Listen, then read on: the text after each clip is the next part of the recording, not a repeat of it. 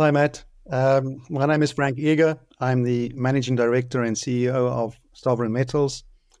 Today, we're going to talk a little bit about Sovereign Metals itself. We have discovered not only the world's largest rutile deposit, but also the world's second largest graphite resource. We are planning and developing our story to become the world's largest rutile producer, but also the world's largest graphite producer. I'll jump in there. Just to say, and also Sapan, you're in the background as well. So we hope to talk a little bit of macro with you in a second. Frank, I wanted to catch up with you specifically because you've had your feet under the table for 3 months now. That's enough time to maybe go through the data, talk to the people, and understand what you've got. Is it everything you expected? Absolutely, Matt. It's been quite a roller coaster. 3 months ago, it was pretty much, as we started the management sort of transition from Julian Stevens, who stepped back onto the board as a non-exec.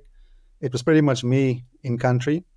Since then, we've really been able to appoint some senior people with long track records in mine build experience, on the ground social performance experience, and specifically on the ESG side. So it's been exciting. On top of that, we've made some great progress with getting the Rio Tinto relationship bedded down. We're working very well together with them. They often say that they are, or often tell people that they are a passenger here. They're a 15% shareholder, but they're certainly not leading the process. That's all up to Sovereign to do, and I think we're making some great strides as far as that's concerned. It's been a very fast-paced last 3 months, but we're certainly getting things moving. The project is taking on a life of its own, and we're getting into, when we spoke last time, we finished the PFS. We were getting into a PFS optimization phase. The teams that we've appointed in terms of the technical guys, the mine building team, essentially making great progress in terms of this optimization. We had a little bit of, I guess, initially the market wasn't 100% clear in terms of what the optimization means. I think we've narrowed that down, to really look at specific technical elements that needed to be addressed in terms of the PFS, to further de-risk the project, to give Rio comfort that we're looking at the right things. Specifically in terms of, water usage is very important in any, mine development these days. Tailings storage and tailings handling. So we're focusing specifically on those things really to help, de-risk the project further from a technical perspective. Right. Okay. Let me just jump in here again, if you don't mind. Right. People really had a good look at you when Rio came in. So $40 million for 15% as a strategic investor. As you say, you are the guys on the ground, driving this forward and looking to optimize. Optimize to me is about increasing not just getting the de-risking component but improving margins, right? It's big. Number one rutile, was it number one graphite and number two rutile? We got yeah? Globally? Number one, or is it the other way around? Well, it's going to be 50, more or less 50-50, but yes, both big on both. Right. Okay. So you mentioned a few things there which are really, really important for you when you've kind of come in, and you must have sort of seen a few gaps, and you must have seen a few opportunities to kind of improve across the board. So people, I think, is number one, right? You're an advanced development story that needs to get into production. You're going to move from, raising dilutory money into actually getting into revenue. So in priority order, what's important for you to get right and get done, say, over the next 12, 24 months? Well, it's really demonstrating that we have the owners team and the skills to drive the project towards ultimately development. Rio Tinto is great in name. They have a strong balance sheet. They have a large pool of talent, which they've given us access to. So there's a lot of goodwill and assistance from their side, which is very helpful. But we have to demonstrate that we as Sovereign can and ultimately will develop this project. We have a lot of support from the Malawian government. as you've noticed from the president's speech at the Sona. But Oh, you got name checked there, didn't you? That was quite good to see. Absolutely. It shows the support. It shows, but that to me has been one of the key things, is to appoint the right people, get the owners team structure right. We've appointed 12, 13 highly experienced people in the last, essentially 6-8 weeks. So it's been a flurry for what? To do what? What do they need to deliver for you? They need to drive, the optimization of the PFS, leading into scoping of the DFS. There's obviously a lot of permitting that needs to be done in terms of environmental impact assessment, mining license application, community development agreements, social performance, stakeholder engagement. These are all important. I mean, these are critical elements of any development story. This is no longer just drilling a hole and doing the assaying and then moving on to another rig or another hole. This is investing into the communities, making sure that we have to ensure the social license here. Without community support, without doing things the right way, there's no ways this project is going to move forward. So and for that reason, we wanted to appoint some of the best people that's been around in the industry. Right. So if I look at, obviously, Rio Tinto coming on board as a strategic investor is a great endorsement from one of the biggest mining companies in the world, right? You say, you've got something here, we like it, we want a piece of it, right? Great. You also got an endorsement from Rick Rule, one of the kind of Canadian investors that people like to follow. He's saying he likes and is invested in your project for all the right reasons here. Okay. So all good stuff. I think what people now want to know is, right, if this is a good story, which I think has been, if I look at, maybe Sapan can comment on this in a minute, but it's fairly kind of erratic share chart in the sense that not lots of ups and downs and so forth, but broadly moving sideways in this quite difficult market, which I think some people would count as a win. But how quickly can you move through the phases? How easy is it to try for you guys to actually demonstrate the economics of how this thing gets built and how it makes money? I mean, how are we in for another 24 months, 36 months? I mean, when do you get to FID? Look, I think we've already demonstrated that it's feasible as part of the pre-feasibility study. We've done a number of very, well-structured studies, scoping study, pre-feasibility study over the last 2-3 years. We've done a lot of metallurgical test work. We've qualified the rutile with a number of, blue chip industrial entities. So I think we've demonstrated this project is feasible. Now it's about permitting and how quickly we can as you say, quickly we can get through this phase of the project. We can do this only as fast as we get the support from the government. We've got the people on the ground, we've got the cash in the bank, we've got the support from Rio. So we are essentially full scale busy with our permitting process. But having said that, we've established and bedded down a very strong technical working group that was established by the government. We've mentioned this last time when we spoke, but this is now starting to work. It's paying dividends. There's representation from each critical or important government department on this committee, and it's becoming, again, they're policing each other. If there's a document sitting on one department's desk, somebody will point a finger to that department and say, come on guys, let's go, we're not holding this project up. There is real tangible support coming from all levels of government, all departments. I mean, you can imagine the scale and the size of this project. We're going to touch every single legislation government department in Malawi, and everybody is on board. Essentially everybody's trying to get onto this committee. It's a privilege to be on this committee because they can see what difference or what contribution this project will make to Malawi. So I mean, it's a breath of fresh air. Final investment decision. I'm personally targeting the end of next year for that, to get to that milestone. Some tell me it's optimistic, but I have a job to do, and our team is there, and we're operating.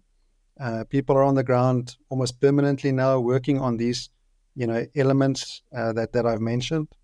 So the next big thing for us as part of the PFS optimization is a rehabilitation trial, a land rehabilitation trial.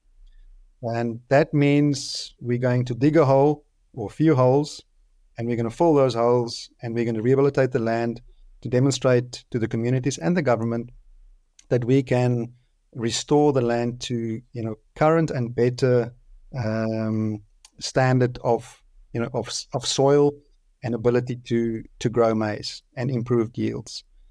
Now, as part of this phase or this trial, we will, it's a rehabilitation trial, but as part of the trial, we will collect data around, confirming hydraulic mining, dry mining, processing and separation of the various fractions of sand and slimes, and testing how the slimes behave and how the tailings can be managed and stored.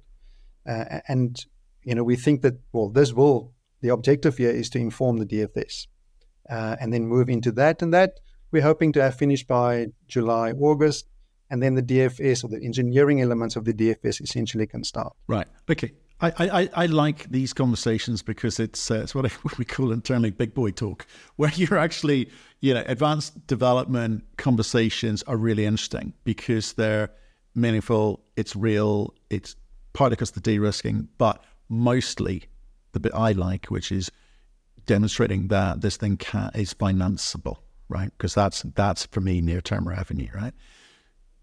Part of that is going to be the types of conversations that you have and who with. Now, we were meant to meet up in Cape Town, but you were swamped with, I think, what you're telling me was the right type of meeting. So can you give us a sense of the types of companies and the types of conversations that you were having in Cape Town? And as I understand it, I know you're on a road show as well. Look, I mean, we always talk about, and we don't have to convince people anymore that this is a tier one project.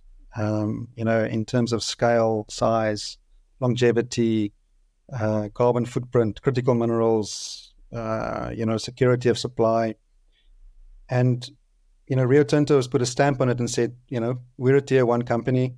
We invested in this. This is a tier one project. And the types of people that we met, were of the same caliber. They were tier one companies, private, but also public institutions and agencies from the west to the east, predominantly outside of China. There's a lot of interest in the project from a sense of a secure source of supply, certainly of graphite. The rutile, essentially, I think we've demonstrated already before the Rio Tinto transaction that we had MOUs in place with large Asian and US customers. So, but certainly from a graphite perspective, there was a lot of interest from high level blue chip tier one institutions and countries. So from that perspective, it was very, very interesting and very positive. Right. Okay. And Sapan, can I jump to you now? Because what must be music to your ears in terms of the people that are there to drive this optimization process or on board and coming on board, and that's going to make the numbers look more attractive. One hopes. If I'm looking at the marketplace at the moment, we've spoken to a lot of titanium companies recently, certainly the side of New Year's, all at different phases here. And they've kind of given me a sense of what they think the macro environment is like. And I don't know, I don't mind if you've got a comment on the macro, which would be great, but I'm more interested in first mover advantage in the sense that there are a lot of players out there at different phases, and, the people who can get over the line soonest, are they going to be the beneficiaries? Do they become a barrier for entry for those that fall behind? I mean, how do you read the market, Sapan? Yeah, I think the first point to make is, we're one project company, but there are two minerals coming out of it, both which have their own kind of macro overlay. So, the rutile, which is a high-grade titanium feedstock, ends up in a market, whether it's pigments, whether it's welding, whether it's titanium metal, I mean, it's just a plethora of uses, and therefore hits all sorts of end industries, right? Many multi-billion-dollar industries. So that's, whether we're in a downturn or an upturn, it really doesn't matter. I may be selling less. Yeah, if I look at the titanium industry, I may be selling less rutile into the paints industry because we're not building as many, houses on a global basis. But at the same time, there's more use of titanium metal in the defense industry, for example, where fortunately, or however you take it, the world continues to kind of militarize itself. And as long as we're needing to put two sheets of metal together, we're always going to need welding. And if you're going to want to weld something, you're going to need rutile. So that's that game on that front. And then you've got the graphite, and again, graphite ends up in lithium-ion batteries, which we all know about, and electric vehicles, and we're all expecting electric vehicles to take off. But what have we seen recently? Especially out of China, we've seen EV sales haven't been as big as people expected. Now, here's the, no pun intended, the crux of the matter, which is when you're the lowest cost producer in both of these, I mean, you're essentially the last man standing, right? When the prices are good in both those industries, you're making more cash than anyone else. When prices are bad, you're hopefully still making cash. And if you're not, that means no one else in the industry is producing anyway. So it's that's essentially our USP. That's our competitive advantage over anyone else. You take graphite, for example. Our cost of production, incremental cost of producing a ton of graphite out of Cassia would be about $180 a ton, right? Most of our peers would not be in business anywhere lower than $500-600 a ton graphite prices. Most PFSs, DFSs, studies that other graphite producers or developers have put out into the market, they're expecting prices up to $1,800-2,000 a ton for this stuff. And if you're selling something at $2,000 a ton and you're producing it at less than $200 a ton, so it's a pretty good position to be in. So that's, we let the project do the talking when it comes to the macro. I think we're in a good enough position, largest producer, lowest cost producer, to really put ourselves in a basket of our own, and be really hone in on that first mover advantage you talked about, because we have had those discussions with the end users, we have had those discussions with potential financiers and all those, and we continue to do so, and they all know about us. Cassia was the first rutile dominant deposit to be found in 70 years. As soon as we put our hands up and said, hey, guess what? We found some rutile, and not just some rutile, but it's the biggest rutile ever found. You can imagine who was knocking on our door. Just to add on to that, Matt, I mean, the graphite market is quite complicated, and not many people understand it. But, as Sab says, bottom of the cost curve, this is not our primary product. This is essentially a buy or a co-product. And, we're not in the position where we have to maximize flex size, to make the project feasible from a, economic perspective. We can produce at this very low cost, and we can be flexible with our end customers to, produce something which they really need and want.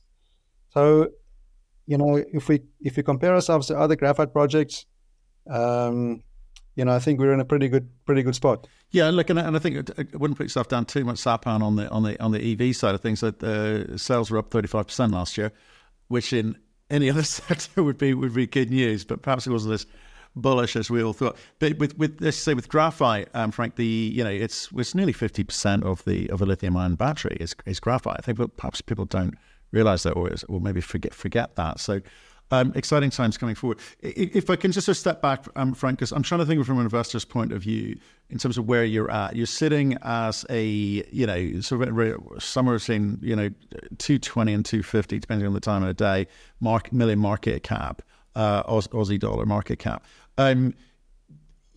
this has got a long way to go in the sense that you think by this time end of 2020, sorry, by the end of 2025, you could be in an FID position. You're going to have advanced some of those conversations around financing, etc. PFS is good. Feasibility study. Can you give us a sense of the timing of that one? Because I think that can maybe firm up for some people because of contingent potential financing ability. We have, the opportunity here to deliver on the ground activities. So that's certainly one thing which is going to be evident coming out of the next, 6 to, call it 9 to 12 months. In terms of, financing discussions, we've already started those with, various institutions. Like I mentioned, there's interest from levels on the planet, which, I think where the project and the size of the project and the scarcity of rutile and the criticality of graphite, has opened up doors from a number of avenues that not any other old project, sorry, not to be disparaging to other mining projects, but not any project is going to attract. So those discussions have already, to some extent, started, but there's a little bit of, on the ground activity that we need to demonstrate. We need to complete and progress optimization and firming up some of the assumptions that were made in the PFS, so we can move into DFS engineering and ultimately do and complete our permitting requirements. So, still, I think from where we are trading, we should be multiples of where we are. But I think if we can deliver on what we are putting out to the market and do as we say, I think over the course of the next number of months, I think the share price and the value will respond accordingly. That's my sense. Right. Okay. And for Sapin, one final one from you, if you don't mind, because I'm just trying to make sense of the market at the moment, which I think people are also struggling with, and certainly in terms of the price of some of the commodities in relation to this burgeoning gap between demand and supply coming forward. CO2, net zero, whatever people you want to label it, is going to be such a big factor for the EVs sector, because they see that as a big part of their marketing, to be able to use the right sorts of molecules from the right source. You guys have got a low CO2 emission per ton. What does that do for pricing? What does that do for negotiations and discussions around these commodities that go into these batteries? So, look, I think let's take a step back, right? We all lived and breathed the big ESG kind of up and down, where everyone was pushing, those three letters and how their company conforms to it. What happens in these senses when we realize actually we can't just continue business as usual, is the policymakers jump in, and that's exactly what's happened here. And we've seen already in the EU this, I'm not sure if you're aware, but, if you're an industrial player in the EU, you're going to have to carbon account for everything now. So you're producing cars in the EU. Well, tell me what's the carbon footprint of your windscreen wiper, of your exhaust pipe. If you're producing EVs, what's the carbon footprint of that battery in there?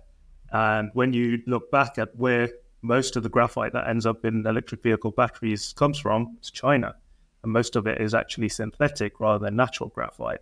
Now, the reality is if you want a premium type of lithium-ion battery, you're going to need both synthetic and natural graphite in there. The synthetic graphite, for every ton you're producing, you're putting 20 tons of CO2 emissions up the chimney stack. Kind of defeats the purpose of why you're building the electric vehicle in the first place. If you're doing that, we've done the work to show that a ton of graphite from cassia would produce 1% of those carbon emissions, so 0.2 tons of CO2 emissions, right? So automatically, if you're taking out some synthetic graphite and placing cassia's graphite into your battery, you're pretty much just mitigating the entire CO2 emissions for that part that then flows into your battery, which is, all well and good from a policy perspective, but this is really going to start hitting bottom lines of companies. And if you look at everyone from BMW, Boeing, Rolls-Royce, even Tesla, everyone is talking about working with their suppliers, working through their supply chains, and working out what those CO2 footprints look like, and then bringing them down, decreasing them as much as possible. Or if you're taking CASIA's graphite, if you're taking CASIA's rutile and using that in your end product, I mean, that is a very quick win in terms of saving yourself, all those greenhouse gas emission penalties that ultimately you're going to have to start paying. See, I find that truly fascinating, because people, you guys have done it today. You said, look, we're one of the lowest quartile cost producer. Great. But there's the other side of that equation, which is the sales price, right? So one thing you control, the other thing you can't. But with things like this kind of CO2 component, if you're one of the lowest CO2 emitters per ton produced, that becomes very, very interesting in terms of the obtainable price from these, whether it be metal traders or contractors, because ultimately the EV companies demand, because their marketing is driven off of it, and will continue to with electric vehicles, the kind of the cleanest, greenest version of whatever it is that they're using. So I think that's fascinating when you guys get to that point, and when people are actually, when you get to the point of building pilot plants and letting people test your product, it'd be interesting to sort of get a firmer grip on what price you can achieve. Stretch those margins, but. Lots of things to do before then, Frank, eh? Lots Absolutely. of things to Let's not get ahead of ourselves, but I am excited in case you couldn't tell. No, it's very exciting. It's really, things are moving up a notch, and it's great. We really, I think it's a nice position to be in. It certainly is the project ticks all the boxes. Everybody is excited to be part of it. Everybody wants to be part of it. And I think the more we educate the market, the more investors are going to want to be part of it as well.